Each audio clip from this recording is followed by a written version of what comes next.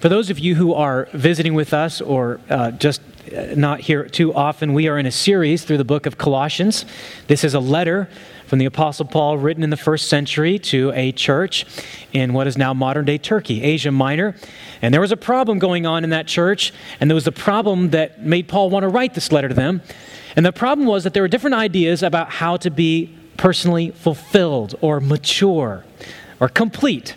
Some people were saying that there are other paths to spiritual maturity, other ways to pursue, maybe through a system of self-discipline, maybe through a list of rules, maybe through some ecstatic experiences. And what Paul is saying is this: no, it's Jesus and Jesus alone that can provide your satisfaction and fulfillment. That's why he says earlier in this letter that he was so passionate about preaching and teaching Christ to people, because he says that you are complete in Christ, proclaiming Christ to you, so that you may be mature in Christ. Now that's the goal of life. And that's the only way to reach that goal. That's why the central exhortation, the main point that Paul is getting at here in this letter, is found in chapter 2, verses 6 and 7. We looked at this a few weeks ago when he says, as you received Christ Jesus as Lord, so walk in him. You've accepted Christ as your master, as the one who determines the destiny for your life, as the source of your satisfaction and salvation. Now you keep on taking every decision in life, step by step, day after day, week after week, as Jesus Christ is your Lord. There's no other way. But then he warns them about some things. He says there's going to be a temptation to leave that path and follow other ways to spiritual maturity. And he occupies the rest of this chapter warning them against certain things. And that's what takes us to verse 16 in chapter 2. Now, many people assume that the Christian faith is in essence a set of religious practices or a standard of morality, or even the essence of the Christian faith is found in some experience. It's a mystical experience, perhaps. Many people believe that about Christianity, that Christianity is found in something that I've done or keep on doing on a regular basis, or some mystical, inexplicable experience that I had, or in achieving some standard of morality. There's certain things I do and I don't do, and that's what it means to be a Christian. Many people believe that. And that's why people that think that, both those who claim to be Christians and those who don't, are often surprised to find that the people that first started following Jesus were not the most religious people in Jesus' day. The people that originally, at the very beginning, began to believe and follow Jesus were actually the people of very common careers and sometimes people of ill repute. Fishermen, some government employees, some of who were absolutely despised by the Jewish people because they worked for the Roman government, tax collectors, and even prostitutes. These were not on the upper echelons of society. They're not the ones who are the most moral. In fact, the people that first started following Jesus were those who were on the outcasts, former sinners in that way. And that's why it also comes as a surprise to people when they come across a passage like this one, in which Paul is saying, don't let anyone pass judgment on you in questions of, and then he lists some religious rituals. And then later on in this passage, he lists certain rules. He says, why, as though living in the world, are you subject to certain kinds of rules? You see, what the Bible reveals to us about Christianity is that its essence is not achieving a certain standard of morality, nor is it having a certain mystical experience, but it's rather something that happens in a relationship with Jesus Christ. And that's what Paul is getting at throughout this book when he says in, for instance, chapter 2 and verse 12. He says, having been buried with him. Look at verse 20 of chapter 2. If with Christ you died with Christ. And look at chapter 3 and verse 1. You've been raised with Christ. So the essence of the Christian faith, of what it means to be a Christian, is not achieving a certain standard of morality.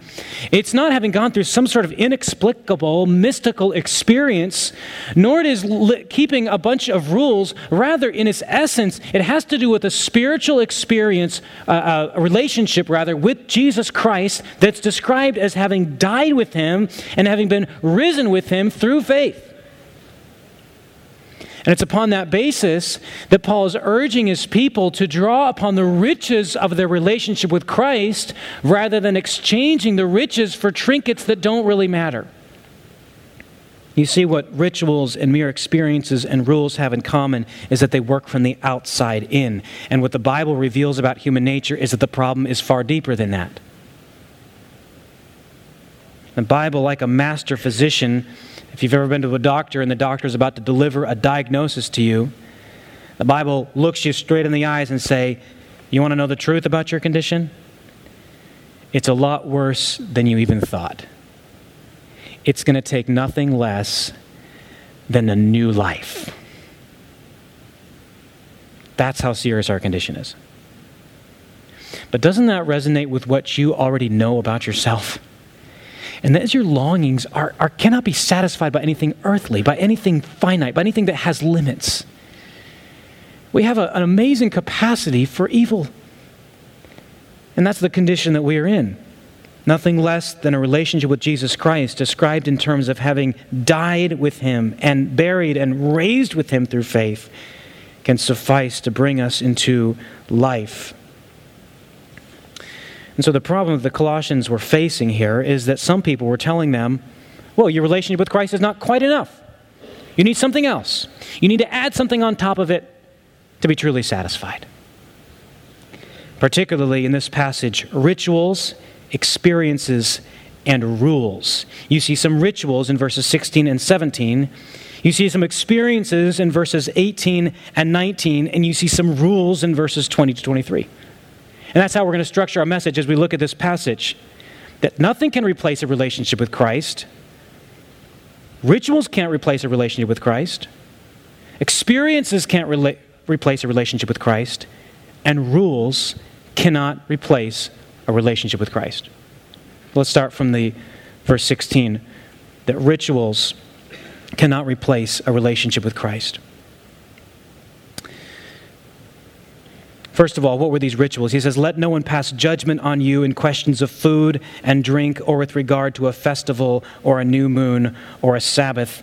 These are a shadow of things to come, but the substance belongs to Christ. What he's speaking to people in the Colossian church who were still steeped in the Jewish religion, which in the Old Testament had certain festivals. There's certain laws about what you could eat and what you couldn't eat, certain ceremonial laws. And some people insisted that these were still necessary to keep in order for a person to have a right relationship with God. And Paul is saying this, don't let anybody disqualify you, don't let anybody judge you or exclude you based on the fact that you find your satisfaction in Christ alone. Upon what basis does he say this is possible? He says, because these things are merely the shape of the reality, and the reality is Jesus. And let me explain what this means here. Let's take a festival, for example. One of the main festivals that they would observe was the Passover. And the Passover was instituted when the people of Israel, who had been enslaved in the land of Egypt, God rescued them from their captivity in Egypt and brought them out. But in order to bring them out, God had to bring the people of Egypt through a series of plagues, and the last plague was going to be the death of the firstborn son in all of Egypt. Well, the problem was that the people of Israel were in Egypt too, and so their sons were not exempt. And so to spare the lives of the firstborn sons of the people of Israel living in the land of Egypt, God said, here's what you need to do. You need to take a spotless lamb. You need to sacrifice that lamb. You need to take the blood of the lamb and paint it on the posts and lintel of your homes. And when the death angel sees the blood, he will pass over you. And that's why they call it the Passover. And what Paul is saying is this, don't you see that Jesus is that spotless lamb? Don't you remember when John the Baptist came as the forerunner of Jesus and he saw Jesus? He said, behold, the Lamb of God. He's the one that takes away the sin of the world. No lamb could take away the sin of the world. Jesus is the one to whom this festival is pointing. And so now that Jesus has come, that's what this festival was all about. People that insist on keeping these festivals apart from Jesus Christ, Paul says, don't let anyone pass judgment on you with regard to those festivals. What about the Sabbath? Sabbath was an important part of their lives. What did the Sabbath point to? After creating the the world in 6 days, the Bible tells us that God rested. The word Sabbath means to cease, to desist, to take a rest. What this is pointing to is the ultimate rest that Jesus provides for those who have been striving and laboring to build their own righteousness before God. And now that Christ offers his righteousness, we can have rest. He is the ultimate Sabbath. That's why in Matthew chapter 11, he said this, "Come to me, all of you that are weary and heavy laden, and I," Jesus says, "will give you rest." Paul's saying, don't let anybody pass judgment on you with regard to these festivals. With regard to these new moon observances, with regard to the Sabbath. Why? Because Jesus Christ is the ultimate substance of all these things. And yet it remained a problem for people to think they needed something more outside of Christ. You see, no ritual can replace a relationship with Christ. It'd be almost like this. Suppose you needed a new laptop computer. And so you ordered it, and it finally comes in that beautiful white box. It just seems so nice. It slides out just so perfectly, and it smells new and nice. And you take that box, and you're careful not to scratch the cardboard because it's so beautifully smooth. And you take that box, and you pick it up, and you throw the computer away and just keep the box. Right? Paul is saying, if you take the ritual and rip Christ out of it and just keep this empty ritual, it's like clinging onto the box of something. It's just the container. Jesus is the substance. And if Jesus is not in it, it's not worth it. No ritual that you can engage in can possibly save you or satisfy you or fulfill you or complete you. Only Jesus can. So Paul is saying, don't let anybody think that you're somehow inferior because you're not keeping these. These are a shadow of the things to come, but the substance belongs to Christ. Now, not only the first point here is that no ritual or rituals cannot replace a relationship with Christ.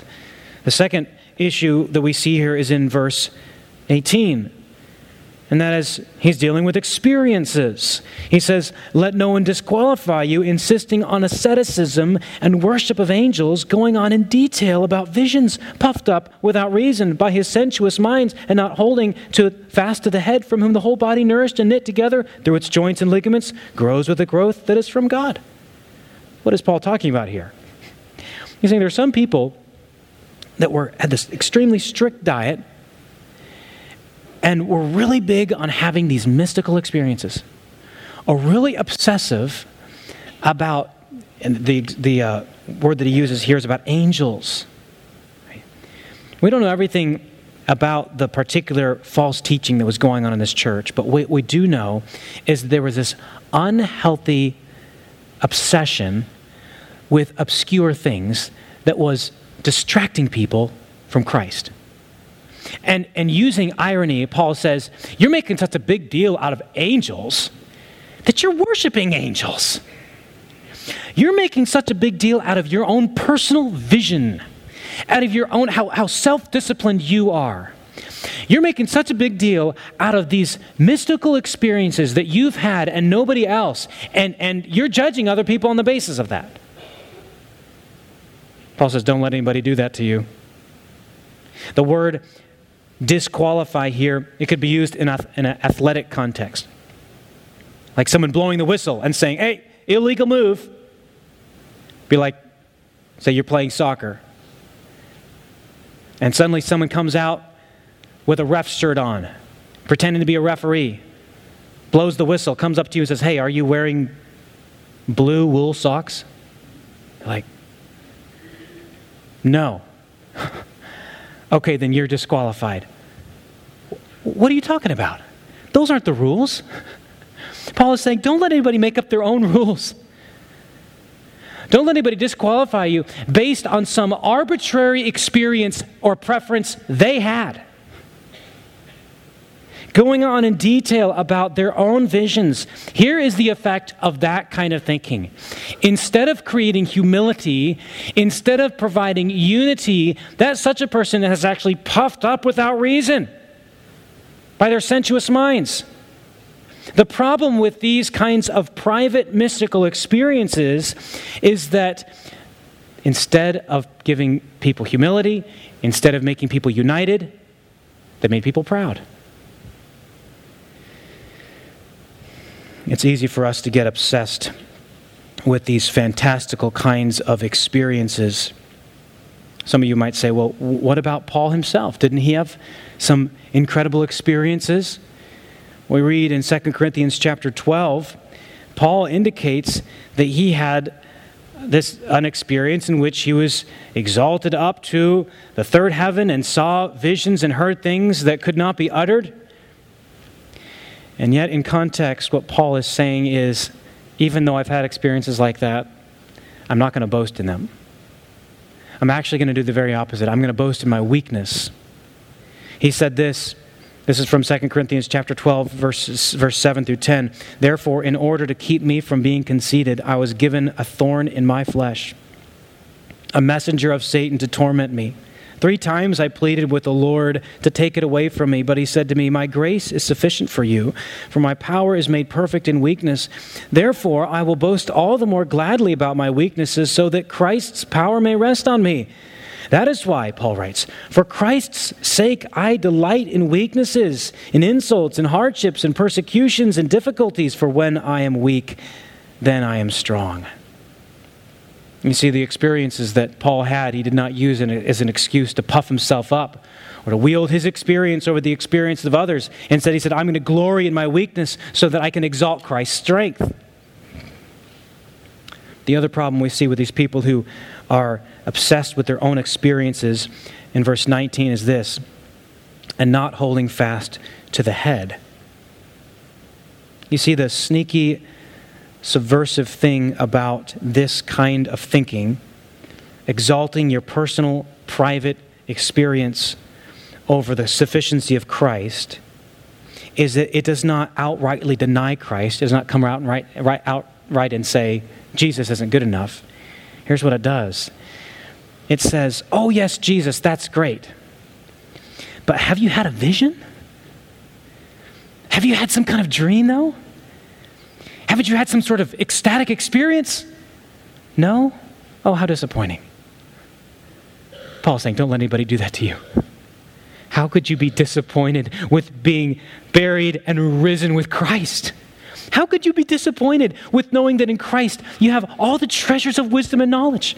How could you be disappointed in knowing that in Christ you have the power to live the life that God wants you to live? How could you let anyone feel that you're somehow inferior because you haven't had their private experience? That's what Paul is saying. And furthermore, it bypasses the importance of the interconnectedness of a church. Look what he says in verse 19. He says, not holding fast to the head. In other words, he's kind of dissolving the bond between him and Christ and connecting his bond to these experiences that he has, and from whom the whole body, here it is, nourished and knit together through its joints and ligaments, grows with a growth that is from God. But listen, what Paul is saying is, our spiritual growth and our spiritual vitality is linked to other brothers and sisters in Christ. We need each other, and it is no shame when a believer says, I cannot grow, I cannot be who God wants me to be in isolation. My personal experiences are insufficient to bring about the growth that God wants in my life. Someone says this, a commentator on this passage says, it is no shame when a Christian finds that he or she cannot grow spiritually without support and help from fellow believers. It's exactly what Paul is saying here. Such a person, by being obsessive about their own personal, private, mystical experiences, are not holding fast to Christ as the head and have withdrawn from the nourishment and interconnectivity of other people who are following Jesus. But my friends, we can tend to be drawn to these kinds of things and think somehow that they trump our experience, our relationship with Jesus Christ. But no experience, no personal, private, mystical experience that someone can have can replace their relationship with Jesus Christ. And thirdly, beginning of verse 20, rules cannot replace a relationship with Jesus Christ. Paul is saying, he's quoting the mantra of these people in this church. Do not handle, in verse 21, do not handle, do not taste, do not touch. He's saying there are certain things that they have extended from the law of God and saying these are necessary for you to keep in order to have a right relationship with Jesus Christ. You know, I think in our culture today, especially in our culture of doubt and despair, it can be very easy to gravitate toward a concrete, easy, and definable list of rules to measure our satisfaction and performance. Give me some nice hooks to hang my moral satisfaction on and I'm done. Make it easy for me. Tell me what to do.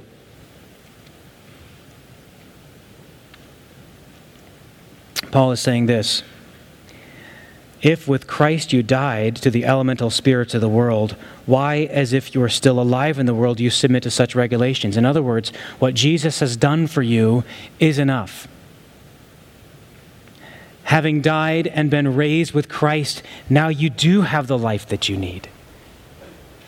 The problem behind these rules is that they underestimate our problem and they overestimate our ability to keep them. Now, to be clear here, Paul is not saying that there's no good in setting standards for ourselves. He's not saying that there is something inherently wrong with setting boundaries for ourselves. Paul himself gives such boundaries. He's not saying that there's anything wrong in actually having commands. You look at beginning in verse 3, Paul is giving specific commands about things that we are to do and not do. The problem that Paul is addressing is the thought that these commands can give you the power to have a right relationship with God. There is no power outside your relationship with Jesus Christ. You notice the logic of Paul's exhortations in the following chapter. When he says for instance, in verse 18, he speaks to family members. He speaks to wives who are to submit themselves to their husbands as is fitting in the Lord. He speaks to children to obey their parents and everything, for this pleases the Lord. He speaks to bondservants to work, not with eye service as people pleasers, but with sincerity of heart, fearing who? The Lord. What is he doing? He's relating our duties and our relationship with each other to what Jesus has done for us and who Jesus is. And that's why it is true that rules in themselves cannot replace a relationship with Christ. You could pile on all the rules you can think of, and you only begin thinking of more. Your conscience won't be satisfied. Only through Jesus Christ can we have the power to live the life that pleases God. We do live in a time when we tend to feel very guilty, very dissatisfied with ourselves.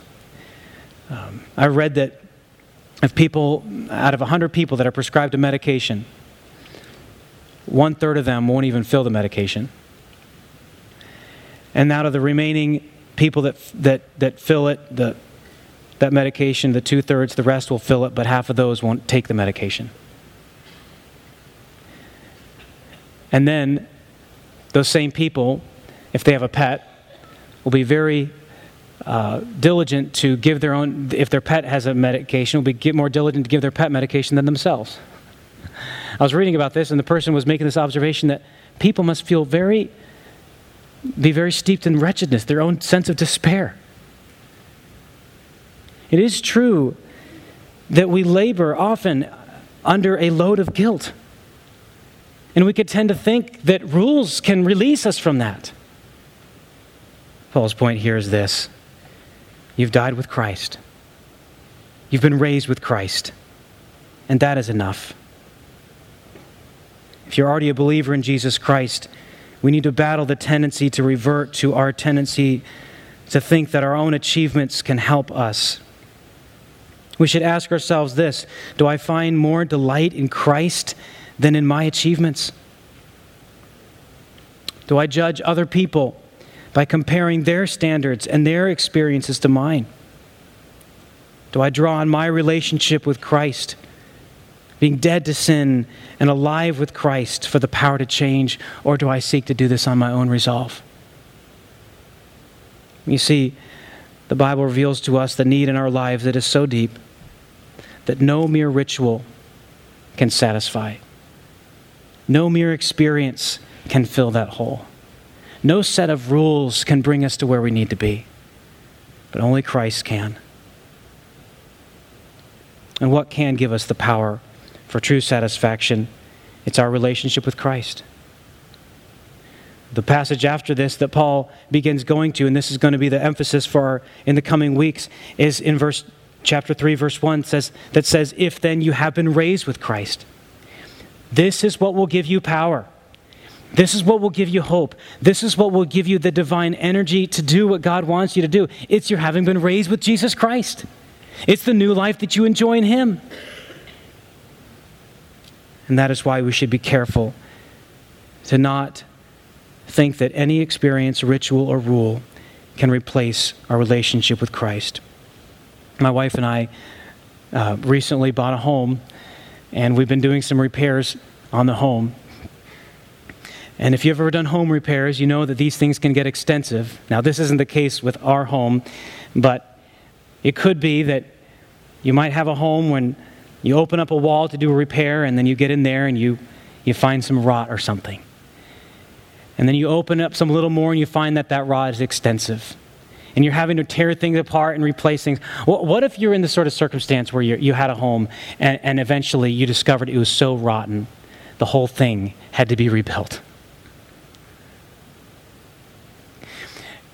That is the news that the Bible has for human nature, for us as individuals. What we need is not a patchwork of experiences. What we need is not a list of rules. What we need is not going through the process of rituals. What we need is new life in Jesus Christ. And that is where we find maturity. And this is what God can do for us because of the death, burial, and resurrection of His Son, Jesus Christ.